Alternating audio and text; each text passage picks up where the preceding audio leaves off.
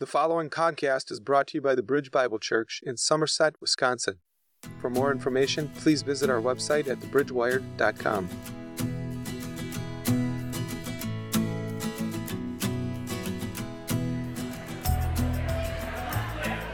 All right, as you are able to wrap up your hello, and I know it's hard when you get that moment. Some of you, I'm sure, are right in the middle of just saying that important thing of what was going on in your week. So that means you got to stay after in fellowship to finish that thought. So I'm glad that we are all in the house of the Lord together this morning. If you've been watching the news, you would see that Israel is in the news, and they are in conflict. They are at war. And the reason I bring it up is because God has a special place for his people that bear his name.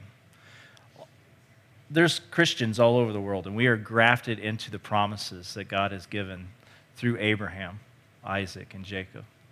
The promise of the Messiah, Jesus, who came to redeem us. We have new life because of what Christ has done. But the Israelites, or the Hebrews, are a very interesting people. In the scriptures, we see that God has called them his own. They're the only nation on this earth that bear his name. And God has a special place for them. We've talked about this as we went through the book of Revelation. He has a special place for them. And in the last days, we'll hear of brother turning against brother and nation against nation, and we'll hear of wars and rumors of wars, which we've had no shortage of those. But we also know in the last days that there will be a turning, and the focus will be on Israel in the Middle East. And we also know that his Spirit will be poured out, and there will be a great turning of his people to Messiah, to Jesus, for salvation. But we want to pray this morning, or at least I would like to lead us in prayer this morning, because I don't want us to think that this is going unnoticed in the heavenly realms. We can so often get caught up in the natural, what is happening right in front of us in the physical. Hey, this nation or this work thing or this conflict or whatever is going on. Like, we can get into our day-to-day and we can be down here in the natural world and forget that what is happening is actually a striving in the heavenlies, and this is something that's been playing out. This is actually spiritual warfare that trickles down from the heavenlies and interrupts the natural world. And many who do not know God or see God, they just see what's right in front of them. But we should know better.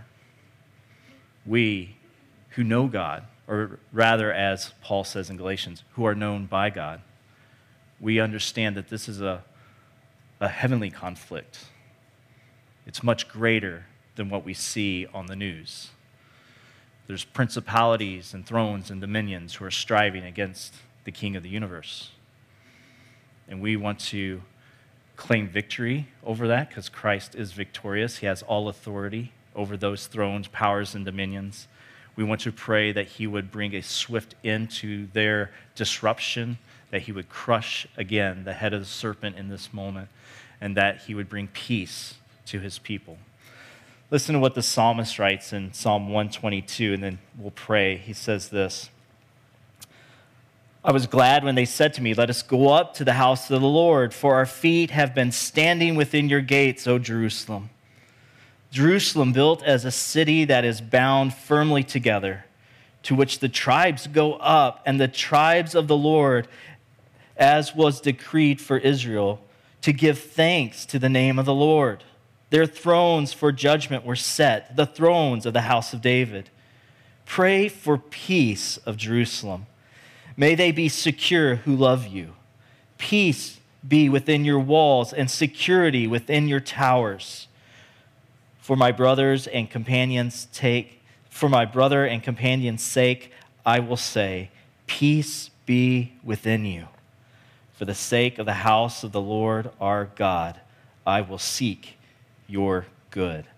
Let us go in prayer and seek the good of his people. Father, we We come to you in this moment knowing that there have been many lives lost already, and many who are suffering and been afflicted by conflict and fighting. Many who aren't striving against one another, but are caught in the middle, having their life torn apart in this moment, feeling fear and dread, not knowing what will happen today. We pray for peace, God. We pray that you would bring a swift end to the enemy's schemes, that you would crush again the head of the serpent who is moving in the heavenly realms to bring destruction, to kill, to steal, and destroy. When we see these things, we know that you are good, and we see what evil looks like, what rebellion and what sin has brought. We pray, come, Lord Jesus, come. Pour out your Spirit.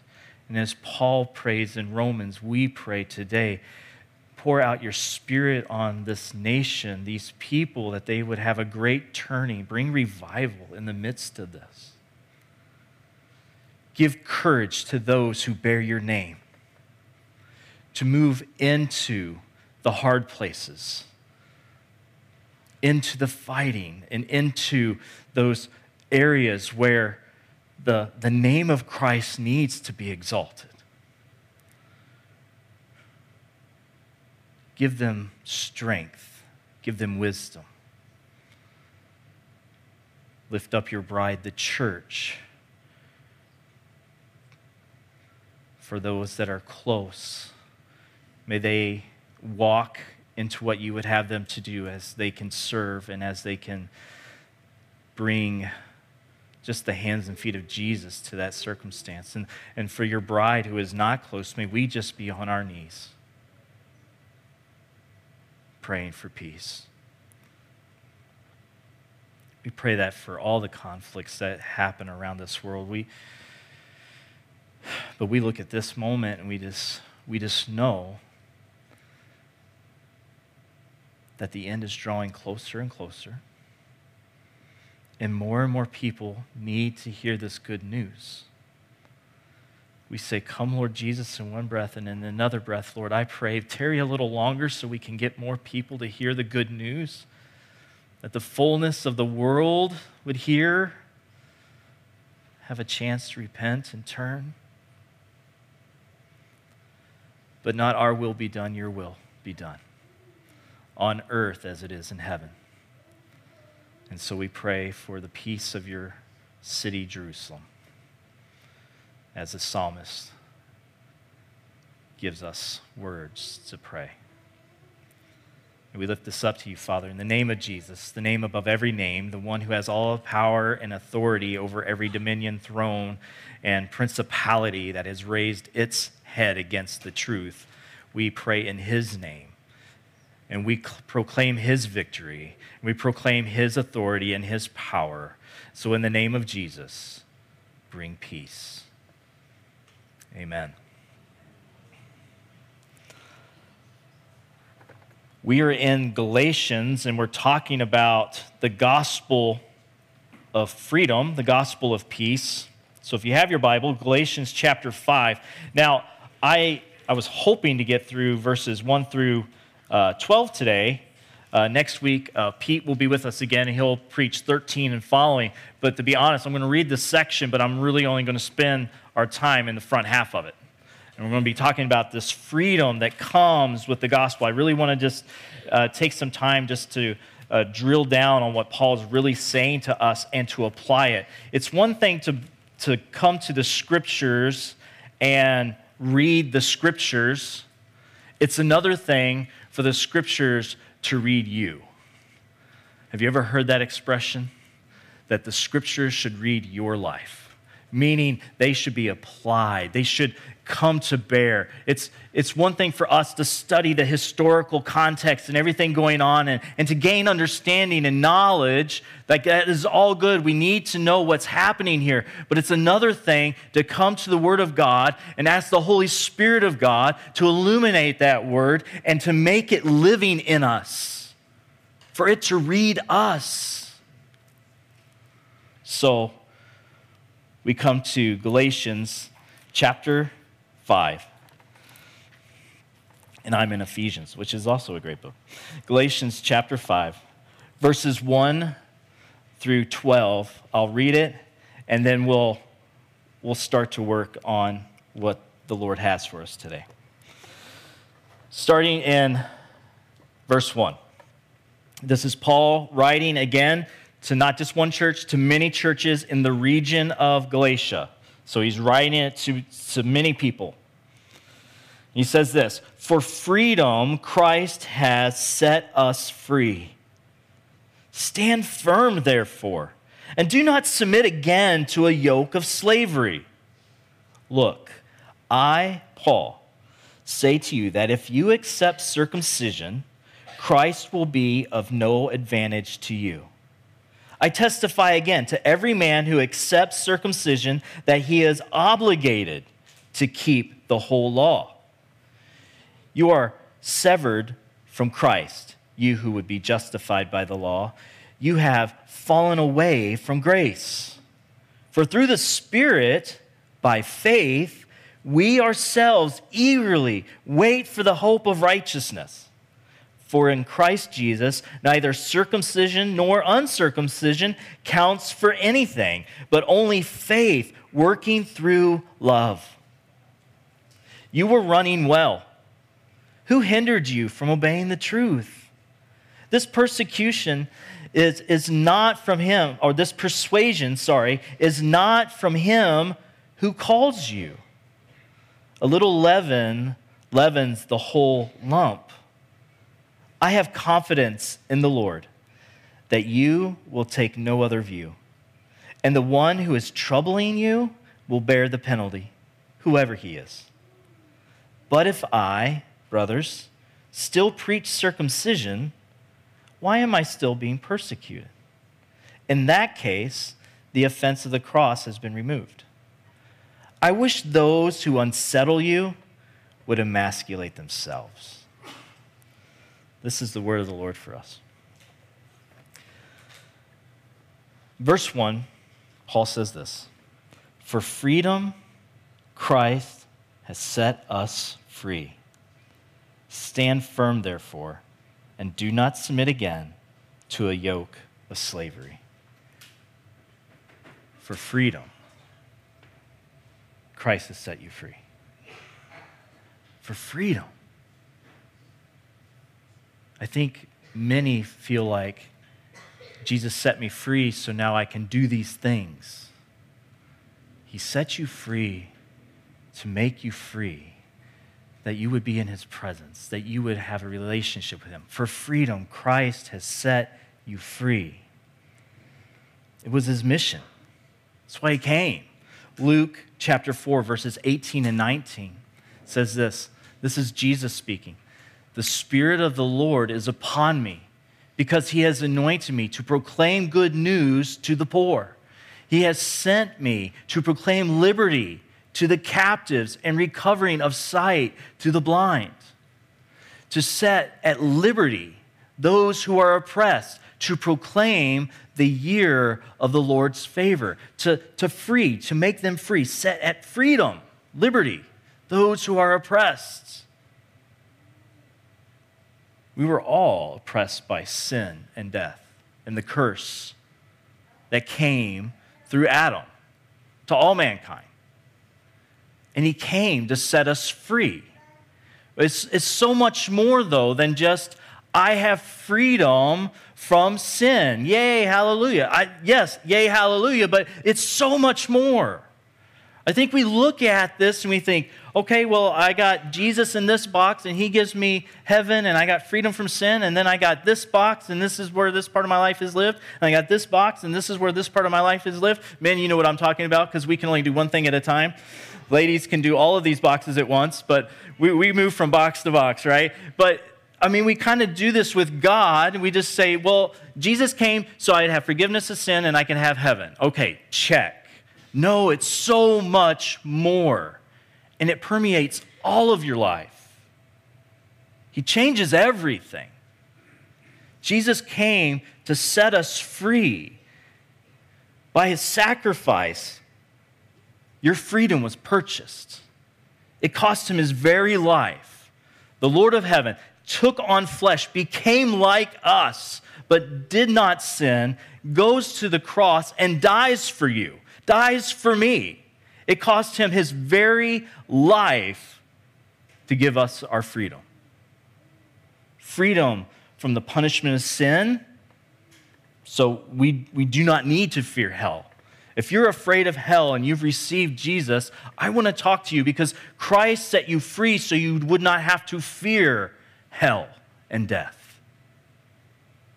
There's no condemnation because he has taken your condemnation on himself. So he gives us freedom from punishment of sin, freedom from the old life imprisoned to sin. Those old habits, those old ways, those old things that you do them and you hate them. He's setting you free from that. And if you do them and you're loving them, you need to repent from that because that's not the life he has for you. He sets you free so you can live a new life, a redeemed life. He's raised you with Christ and made you new. He's freed you from death by the hope of eternal life and abundant life. He's given you a new position. And it's not here on this earth. It's with him. He says, I go to prepare a place for you, that where I am, you will be also. A new position in his presence for eternity. He's freed us from the power of Satan and the kingdom of darkness. Brothers and sisters, we've changed masters. And so often, I think we give Satan too much credit and too much authority and too much power. His back is broken. He has no claim on you. If you are Christ's, Satan has no claim on you other than what you give him, other than what you allow him into your life. It talks about footholds. Don't let the sun go down on your anger and don't give the devil a foothold. It's not just anger. It's unforgiveness and other areas of life where we can open up doors to Satan and to the dark kingdom and allow them to come in and allow them to wreak havoc in our lives.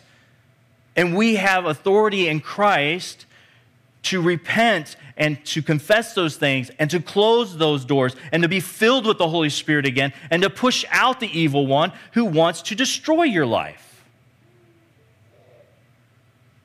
He's freed us from the power of Satan, from the power of sin. If we're struggling in those areas, we need more Christ in that life. In that area of life. We need to turn. We need to ask God, why am I struggling with this? Why am I loving this? Change my affections, Lord. He's freed us from the power of the kingdom of darkness. And he's freed us to be able to call God our Father and heaven our home. We're no longer orphans. We're children of God. For freedom, you have been set free. You have been set free to call him Father, to call out to God and know that he loves you as he loves Christ, the Son. The affections that the Father pours on Jesus Christ are the same love and affection he pours on you in Christ. That's hard for us to comprehend, but that's what the scriptures tell us. You're no longer orphans, you're his children. He's freed us from being an orphan to being a child of God. But Paul would not want us to neglect or shun the freedom that we have, nor would Peter.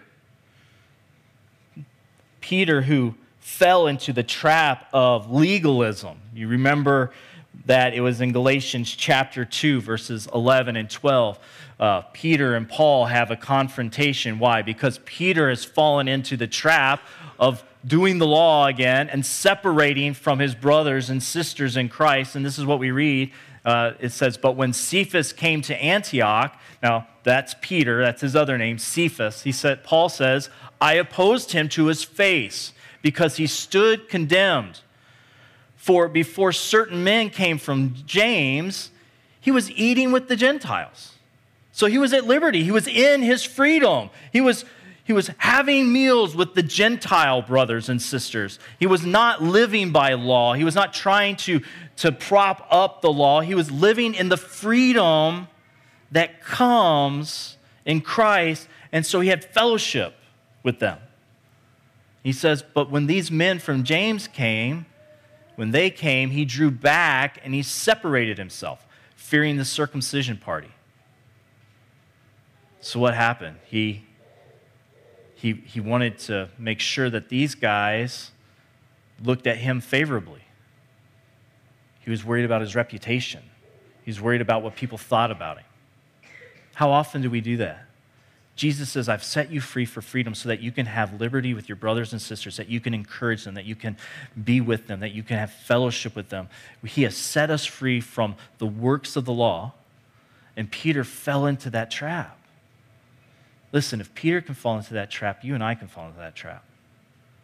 We have to be aware that Satan is cunning and that he'll constantly say, you're not doing it right.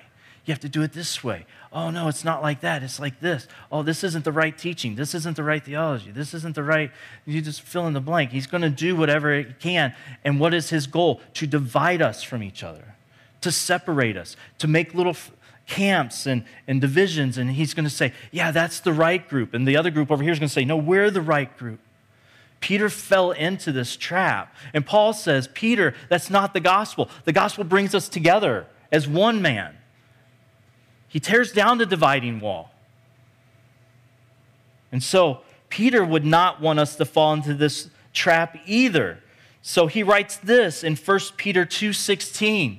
He says, live as people who are free, not using your freedom as a cover-up for evil, but living as servants of God. He says, live in your freedom. Peter says it too. He's like, he has to learn that lesson. We have to learn that lesson.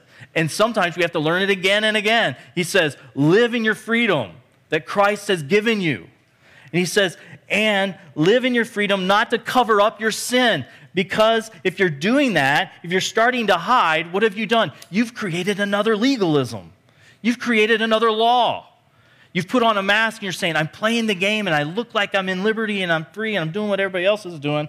But honestly, I'm not walking with Christ. I have stuff going on the inside of my heart that shouldn't be there. And I'm playing this religious game. And it looks like I'm in liberty. But really what I'm doing is I'm just put on another form of legalism. He says, so not to cover your sin. He says, don't do that. He says, live as free ones who are servants of God, who serve God. Listen, servants hear their master and they follow him. Jesus, our good shepherd, my sheep hear my voice and they follow me. A servant is interested in what the master says. He follows the master. He's like, what do you want me to do? What do you want to say to me? I want to hear that. I want to do all that I can to please you. I want my attention focused on him. I want my attention focused on his will for my life. I want my desires to please the Lord. So this is what Peter's talking about. I want to please him. Why? Because in the end, I so much want to hear him say, well done. Well done, good and faithful servant. A servant their honor is to be named or identified with their master. You ever had, growing up, a big brother or big sister you kind of had to live up to? Because I did. I had a brother and a sister ahead of me, and everybody knew them in school.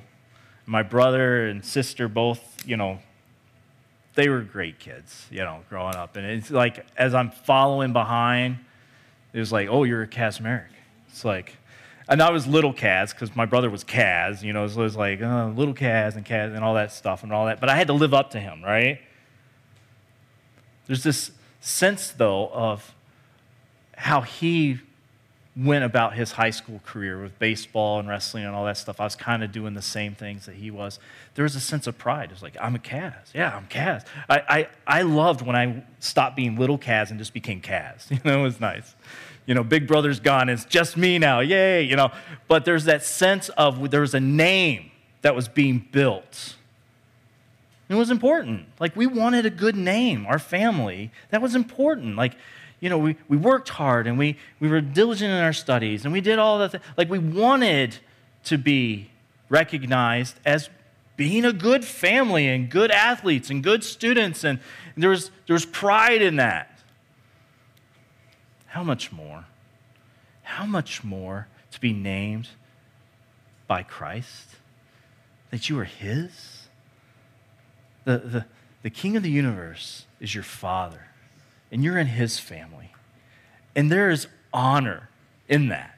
Like, when people are like, whose are you? Who do you belong to? There shouldn't be like, I belong to Jesus. You shouldn't be ashamed of that. You should be like, I belong to Jesus. I'm His, and He is mine. I mean, when we talk about the church being persecuted and the early Christians being persecuted, they said, this is my Lord, and I will die for Him. They were named by Him. That was their honor. That was their glory. It was God. So the servant, his honor is to be identified with his master. I want to be identified with Christ. And the early church, the slander that was made against them was what? A bunch of Christians, a bunch of little Jesuses, a bunch of little Christs running around. And the church said, yep. They said, we'll take it. Because that's who I want to be like. That's who I'm looking to. That's who I'm identified with. That is my dad. That is my Savior. So Peter says, live in your freedom as one who loves God, focused on God, following God, has your attention on Him, and your honor is that He is yours, and you are His. And while we're living as servants, ministering to a dark and dying world, we need to also remember something that is just so profound and beautiful. We need to remember what Jesus said to His people in John 15:5. He says this, I am the vine, you are the branches. Whoever abides in me and I in him, it is he that bears much fruit, for apart from me you can do nothing. And I have the wrong verse on there. Awesome verse. He goes on to say that I call you friends. You were servants, but now I call you friends. In Christ, as he points out, we can overcome all these things. This is where freedom is in Christ. But he doesn't just call us servants. He says, now I call you friend, because I tell you everything that the Father has told me. I share that with you. Everything that the Father says to the Son says to His people. And the Holy Spirit poured into our hearts speaks to our spirit and tells us everything that the Father has for us. Yes, we are servants, but more than that, we are His friend. We are His friend. We are drawn near. We have relationship with God that is intimate and good. Jesus has sent us the Holy Spirit, and God lives in us. I mean, just get that in our minds. I don't know if we can fully, but okay, my body, this broken vessel, is a temple for God, and it's imperfect because it's still in a fallen world, and this body is a fallen body. It's not my glorified body, but even so, he pours his Holy Spirit into me. He fills me with his Spirit, baptizes me with his Spirit, and I have him living in me, and he calls me friend. And he does not want me to live in subjection to a lie, and he doesn't want me to be imprisoned again. He wants me free. Think about your friendships, your close friendships. What do you want for them? I mean, they come and they hang out with you, and you go do things together, and you share life, and they say, here's what I'm walking through, and you're like, yeah, well, you know.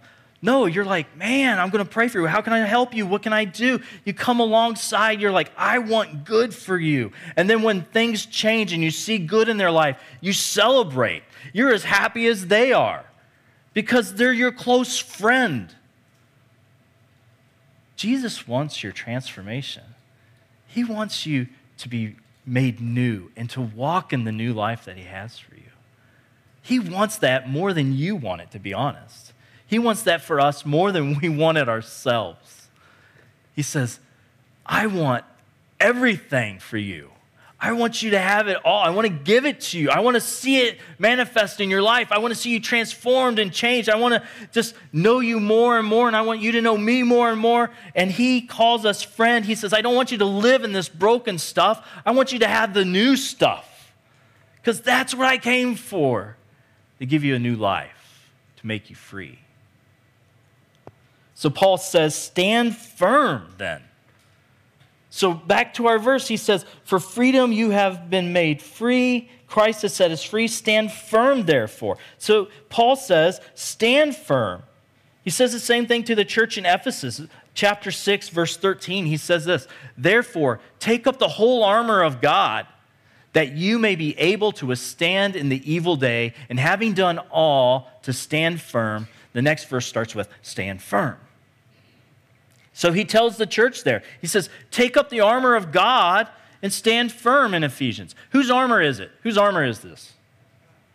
It's God's armor.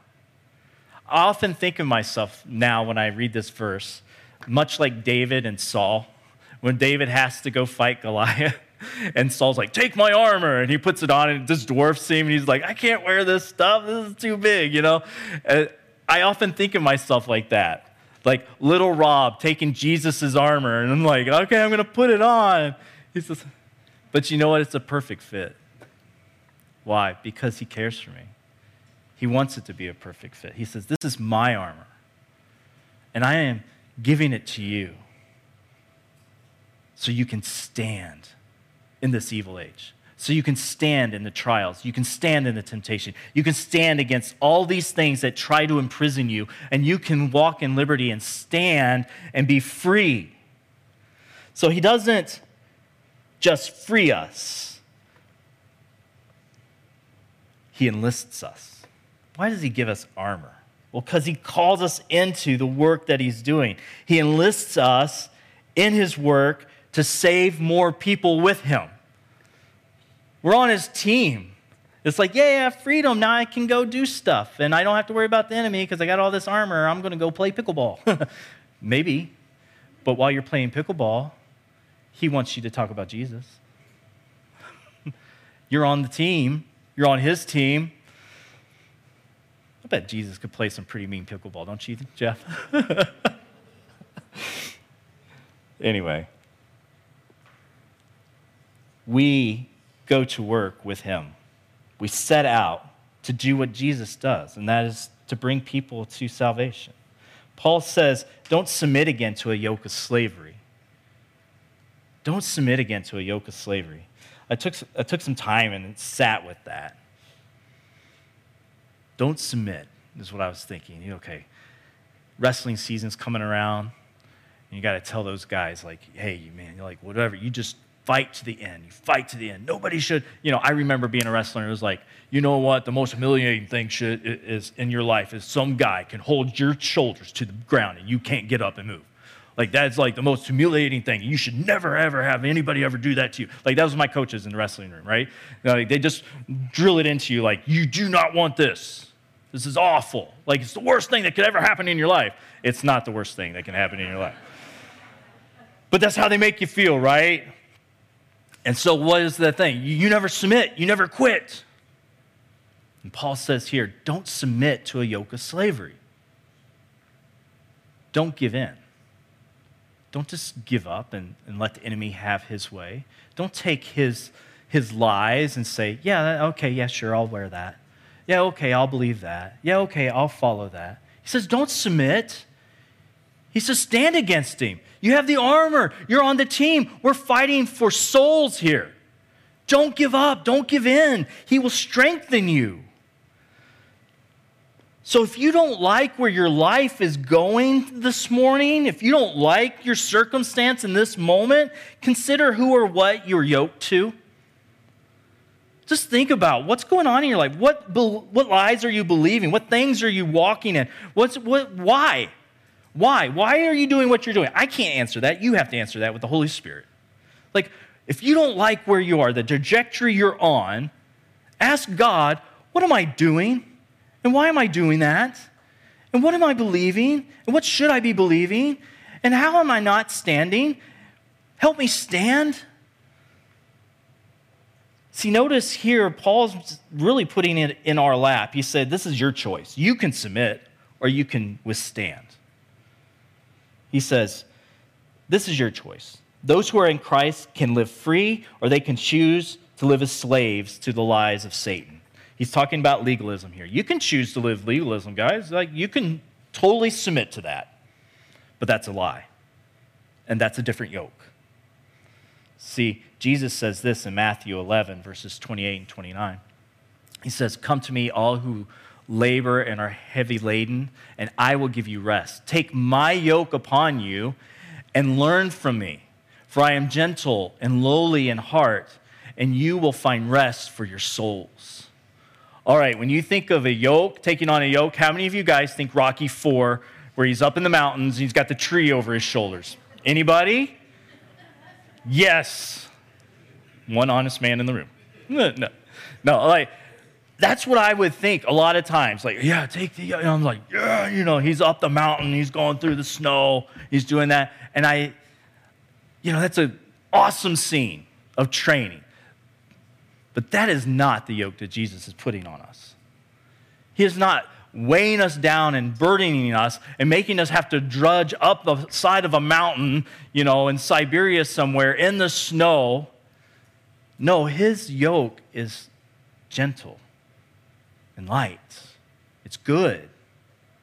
The enemy puts a yoke on you that you can't bear. And sometimes we put a yoke on ourselves that we can't bear. The enemy doesn't even have to help us. We're like, all right, I'm going to take this and put it on, And he's just like, Jesus is like, put that down. And the enemy's like, yeah, see if you can do it. He's like, I dare you to put it on. And we're like, I'll take that bet. And then we walk around with this heavy burden. It's a lie that we're carrying. That's really what Jesus is saying. He's like, walk in the truth.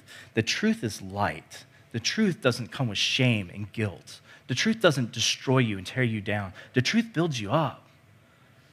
And by the way, your yoke fellow is Jesus himself. What better person to be yoked to than the Lord of glory? So here, Paul's saying, don't submit. Don't put on a different yoke.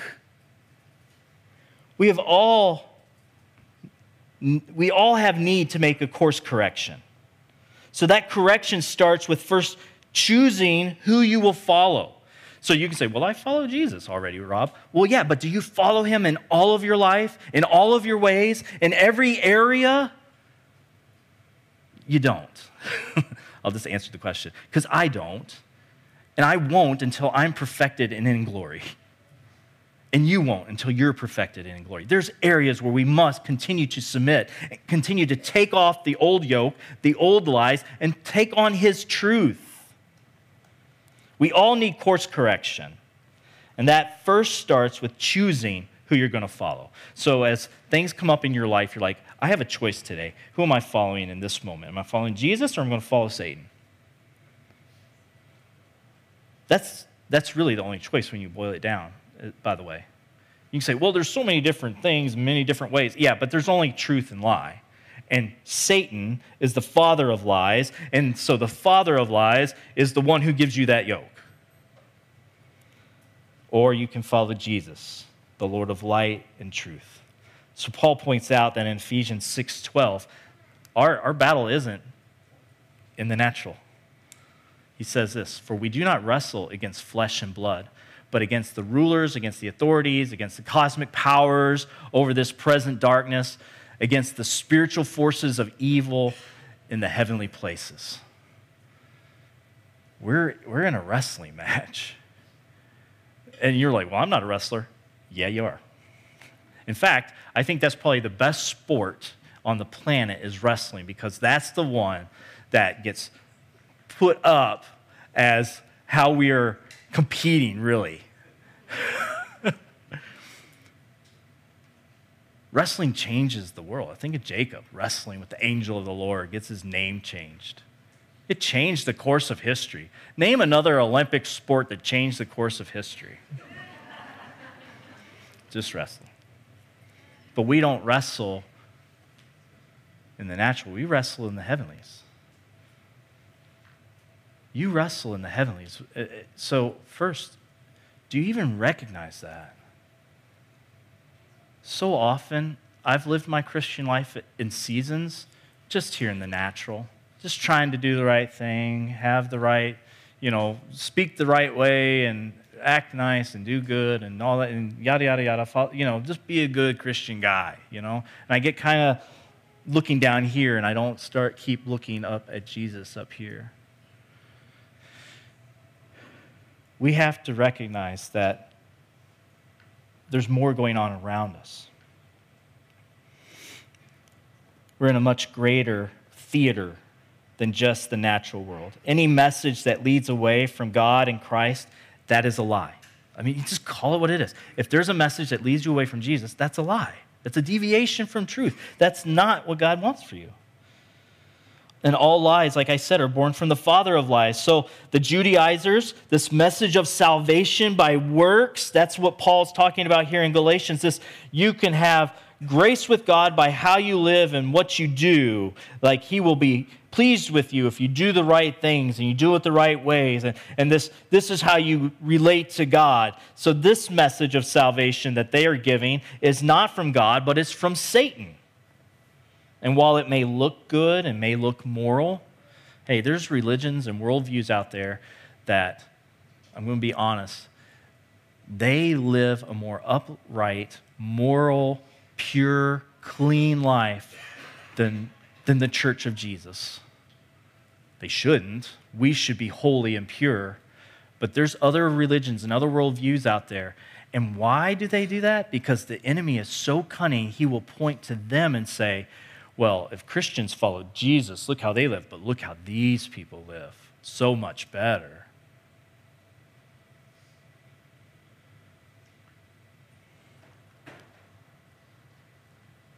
While it may look good and moral, this legalism, make us look like good boys and girls, James chapter 3, verse 15 says it's earthly, unspiritual, and demonic. That's what he says about that worldview. That false gospel. It's not of the Lord. It's demonic. Verse 2. You're like, oh my gosh. I told you we're only going to be in the front half. Look, I, Paul, say to you that if you accept circumcision, Christ will be of no advantage to you. So if you choose to relate to God by your works, then Jesus' work on the cross is of no advantage. He said you've changed how you're relating to God. You have a different path. Jeremiah 2:28 says this. He says, but where are your gods that you made for yourself? Let them arise, if they can save you in your time of trouble. For as many as your cities are your gods, O Judah. Well, who can save you? Okay, Paul's saying you're taking a different route. You have Christ and grace over here, and you have the work of the law over here. And you're taking a different gospel, a different route. So who can save you? That's what he's saying to them. Christ is of no benefit to you because you're not coming to Christ.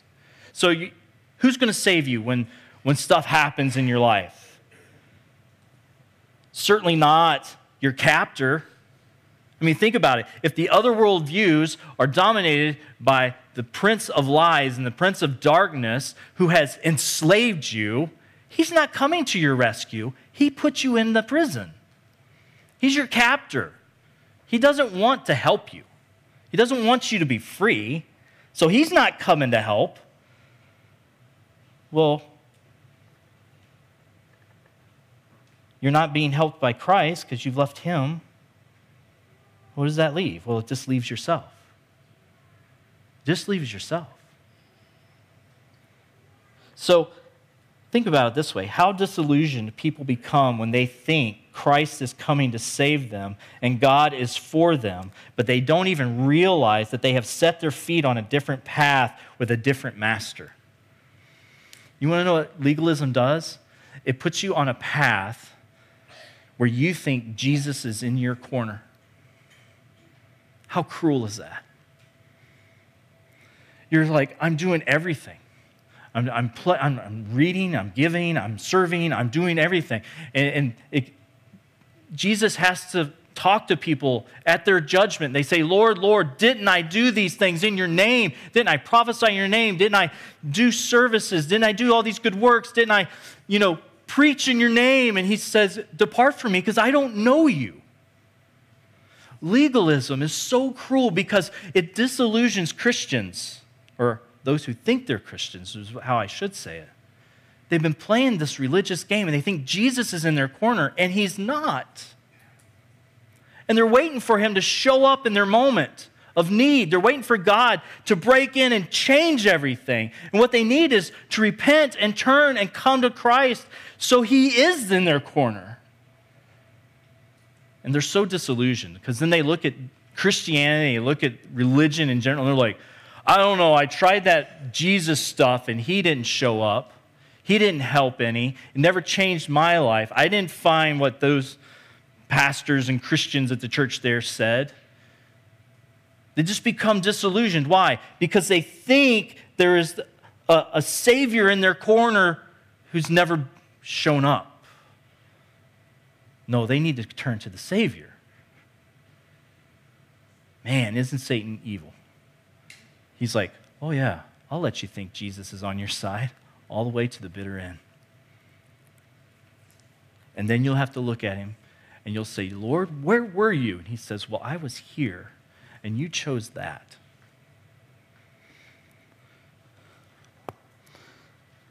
So, verse 3, Paul says, you're obligated to it. He says, I testify again to every man who accepts circumcision that he's obligated to keep the whole law. You're obligated to what you choose. You're obligated to your vows. Whether you realize it or not, living apart from Christ under the law is making a foolish vow. You're saying, this is how I will relate to God. This is how I will live. This is how I'm choosing. I believe this. I'm making a vow to live this way, to put all of my hope and my trust in this. And God holds us to our vows. James chapter 5, verse 12, James says this, but above all, my brothers, do not swear either by heaven or by earth or by any other oath, but let your yes be yes and your no be no, so that you may not fall under condemnation. So as we say, I want freedom this morning, as we say, hey, I want more freedom in my life, and I want Christ, we have to break off old vows. Some of us are still living in old vows that we've made as the old man or the old woman. We're still living in old lies that we have committed ourselves to, that we have said, this is what I must do. Maybe you've said some of these things, you don't even realize you've made vows. I will never. You just made a vow. I will always. Just made a vow. We have to be careful with our language. And as you ask the Holy Spirit to show you areas of your life where you're not having breakthrough and freedom, he's going to show you areas of your life where you've made a foolish vow. And he says, well, you don't have freedom here because this is what I'm holding you to. This is what you've agreed with. So you need to break that. You need to say, I want more freedom, God. What am I walking in? What am I doing? And he will show you. So we have to confess our sin of living and relating to God in ways that he's never commanded us. It is a sin to make a foolish vow. You have to repent of it. You have to confess it, right? So confession is not just saying, I'm sorry. Imagine someone's arrested. They're in the interrogation room. Officer walks in, takes his legal pad. Write me your confession. Throws down the pen. The guy writes, I'm sorry. That's not confession. That's what we think confession is, isn't it, in the church? Just tell God you're sorry. No. Tell God what you did. Tell God what you're believing. Tell God how you're living. Be honest with him. He can work with that. He will work with that. So confession is turning to him and saying, this is what I believe to be true. This is the vow I made. This is the lie I was living in. This is how I was walking. And I don't want that anymore. So I repent. I turn away from it. And I turn to your grace. I turn to you, Jesus. Forgive my sin. Make me clean again. And then we renounce those things. I renounce all the benefits I had from that. We don't do that. We need to do that. Why? Well, with these vows and with these sins came corrupt pleasure, but it was pleasure. You renounce that. It's not what God has for you. Well, with it came a good reputation in the world. It's not about your reputation. Renounce that. Turn away from. Well, I had a lot of pride. Renounce that. It was money. Money came in as I did these things and lived this way. Renounce that. It's not about money. It's about having Christ. Anything that you have gained that is apart from God, you say, I don't want that anymore. Lord, I reject that. I want to live different. That's what confession is. That's what repentance is. That's what asking God to bring forgiveness in your life looks like. I turn from it, and I want that stuff no more. I want Jesus. That's what you're saying. I don't want this anymore. I want Jesus. Is that the desire of your heart? Do you want Jesus above everything else? Above everything else. I confess that there are times I don't want Jesus above everything else. I want other stuff. And so when that comes to my heart, and that comes into my mind, and that shows up in my life, I have to say, Jesus, take this. Because I want you more than this. That's breaking a vow. That's turning to God. And we who are in Christ need to ask God if we have areas where we need to be purified, where we have partnered with lies, and we must turn from them and walk in freedom. As a side note, if you're struggling with some of this stuff, like you're like, Rob, this is really, this is new, and I don't know even, I hear you saying it, but I don't even know how to do this. I don't know what to do. Our prayer team and many on our prayer team would love to pray with you, talk with you. We want to walk you through this process. We want to help you. That's why we have the prayer ministry too, to help you be free, to partner with you, to come alongside you, to pray with you. And if you know how to do this, brothers and sisters, and you're not on the prayer team, help other brothers and sisters be free. Verse 4, he says this, you are severed from Christ, you who would be justified by the law, you have fallen away from grace. He says, if we don't turn, then we're cut off from Jesus. We have a block between us. We've fallen away from grace, or rather we're separated from grace. What Paul is saying here again is that it's not so much falling into immoral conduct as much as it is choosing a different way to relate to God. He says you're choosing a different path to the Galatian churches. He's saying if you fall into legalism, you're on a different path and you've chosen a different way to relate to God. Choosing legalism is to relinquish grace, to let go of it as the principle by which you desire to relate to God, and it's taking up justice and judgment. Well, what comes with justice and judgment? Wrath. Paul says, you were children of wrath, but now you're children of light. You're children of grace. Like, don't go back to this. Verses 5 and 6, he says, for through the Spirit by faith, we ourselves eagerly wait for the hope of righteousness. For in Christ Jesus, neither circumcision nor uncircumcision counts for anything, but only faith working through love. Paul says again, the transformed life is obtained by faith in Christ alone. That's it. By faith in Christ alone. That's the doorway. Jesus said, I am the door. That's it. And by the gift of the Holy Spirit, we have assurance of right standing with God. Paul says it's this way in Ephesians 2:8. He says, by grace you have been saved through faith, and it's not of your own doing, it is the gift of God. And again, he says this in Romans chapter 4, verses 16 and 18. This is the New Living Translation. He says this, so the promise is received by faith. It is given as a free gift, and we are all certain to receive it, whether or not we live according to the law of Moses, if we have faith like Abraham's. We receive the gift by faith. For Abraham is the father of all who believe. That is what the scriptures mean when God told him, I have made you the father of many nations. So a testimony of our heart is here. Mark chapter 9, verse 24. We have a man who has a child who is being afflicted by a demonic spirit. He takes it to the disciples. He says, help my son. Jesus is on the mountain being transfigured with Peter, James, and John. And the other disciples are down here with this man and his son who's being afflicted. And they're trying to cast this demon out of the boy. And they can't do it. And Jesus comes down off the mountain, and the man says, I came to your disciples, but they couldn't help me. He says to Jesus, if you can do something. And Jesus says, if? All things are possible with God for those who believe. And immediately the father of the child cried out and said, I believe. Help my unbelief. What a weird statement. I believe. I believe you can do it, but help me in my unbelief. That's doubt. This is us. This man is us.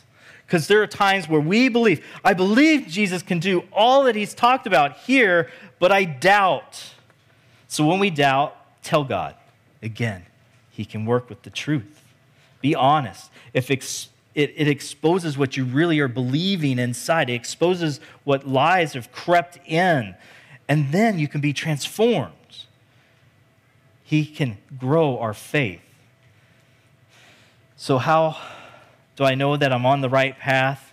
Verse 6, he says, for in Christ Jesus, neither circumcision nor uncircumcision counts for anything, but only faith working through love. How do I know that I'm on the right path?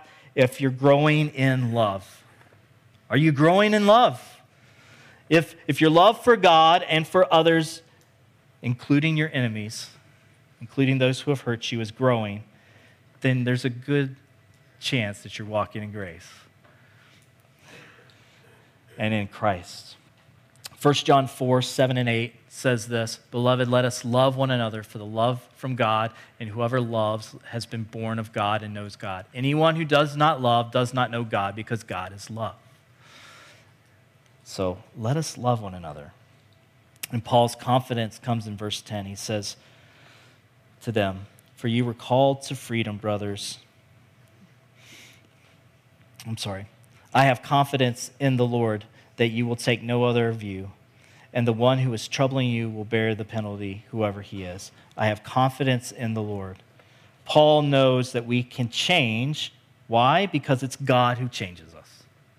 It's God who's doing the work. I have confidence in the Lord that when you turn and do all these things that we've been talking about to walk in freedom, Jesus transforms you. The Holy Spirit works in your life. God brings that transformation, that change. He will give you clarity. He will give you wisdom. And if you feel stuck, he also gave you the church. He gave us to each other to love on each other and to help us get unstuck. And as well as, and most importantly, he gave you the Holy Spirit. That's the power of God made manifest in your life to transform your life. Will you stand and pray with me? And as we finish our singing today, I know it's a lot to take in. Our prayer team will have, at the end of service, a couple up here and a couple back here by this door, and they would love to pray with you. If any of these things have just resonated with you and you just want someone to pray with you, let's pray together. How many of you know, "Be thou my vision," without the words? Good. Let's make that our prayer. Can you sing too? All right. Be thou my vision, O Lord of my heart. Not be all else to me, save that thou art. Thou my best thought, by day or by night, waking or sleeping, thy presence my life. Father, be our vision. In Jesus' name, amen. I just want to share a quick testimony of something that happened just a month ago, and I've been waiting to talk about it for a month, but it has to do with this because I've just been asking the Lord just completely change me, transform me. I want to love what you love. I want to bless what you bless, and it's been a season, but it's been getting easier and easier to love what he loves and who he loves, and to be gracious with and generous with forgiveness, and that's been sweet. But as I kept praying it, he revealed to me that there was something that I hated that he loved, and that was my body. 20 years ago, I fell into a hole, like a 4-foot wide hole, just stepped off the edge, didn't see it. I was distracted, and there was no marking around it, and I just crumpled in the bottom. And for 20 years, I have had terrible pain in my SI joints, both of them. And I have sought lots of different things to try to work on that. But I had just kind of come to this place where I figured this is what I am going to live with for the rest of my life, and it's okay. I'm going to just keep loving the Lord and spiritually, those ways I was doing really well. But I couldn't get better. I couldn't even exercise. I kept packing on weight because I couldn't move and I couldn't walk. I would walk a little bit and get too tired and just give up. And it became a normal thing for me to just have to sit and have to always ask for help. And I just really hated that about myself. And so the night before my birthday, again, I was asking the Lord, just everything in me, transform it to reflect you. I don't want any area of my life untouched. And I woke up at about 3:00 in the morning with this intense pain in my hips, as bad as when I had first fallen 20 years ago. And I just said, God, take this from me. What is happening? And he said, I want you to recognize the lie that you're believing about yourself. And he said, I love every cell of you, and you don't. And so I just said out loud, I don't love myself. I hate the way that I am, that my body works, and I want freedom, and I want to love everything you love. And so I just confessed that, and I asked him to help me love my body and then just move in freedom. And the pain that I was feeling that had woken me up went away. And I fell back asleep. And the next morning, I got up and went to church, and we were at Bridgeway in Oklahoma City. And they have a prophetic ministry there in the morning service. They have a ministry time. And that morning, a guy came up and he said, one of the members of our prayer team asked for us to mention this morning that there is someone here with SI joint pain, and the numbers 17 and 9 are significant to them. Well, it was 9/17. It was my birthday. And I thought, I just remembered the whole night. And I was desperate for it. And I just raised my hand and I was just thinking, could that be me? And they said, can we just pray for you? And I stood and they prayed for me. And that pain that I have had for 20 years is gone. And I waited a month because I wanted to make sure this praise is for him. And I want to tell you, I think it was more important to him that I was healed inside first. He was not just about healing my physical body. He wanted everything in me to reflect him. He wanted me to love what he loves. And so I just would ask you to be open to him, to rejoice in the things that he rejoices in, and to love what he loves. But ask him, what are you agreeing with? What are you believing that is keeping you from true freedom in him? And I just want all that stuff. I want to know it so I can get it out of me. I want to not agree with anything but his truth. I want to walk in his truth. And so I just praise him this morning. Thank you for letting me share that. Thank you for listening. The Bridge Bible Church stands to exalt the name of Jesus. We seek to be a community that gives glory to Christ above all things and welcomes all people to join us in worshiping him. If you don't have a church home, consider visiting ours. We are ordinary people who want to live life with authentic faith. For more information on how to get connected, deepen your faith, and experience what God has for you, please visit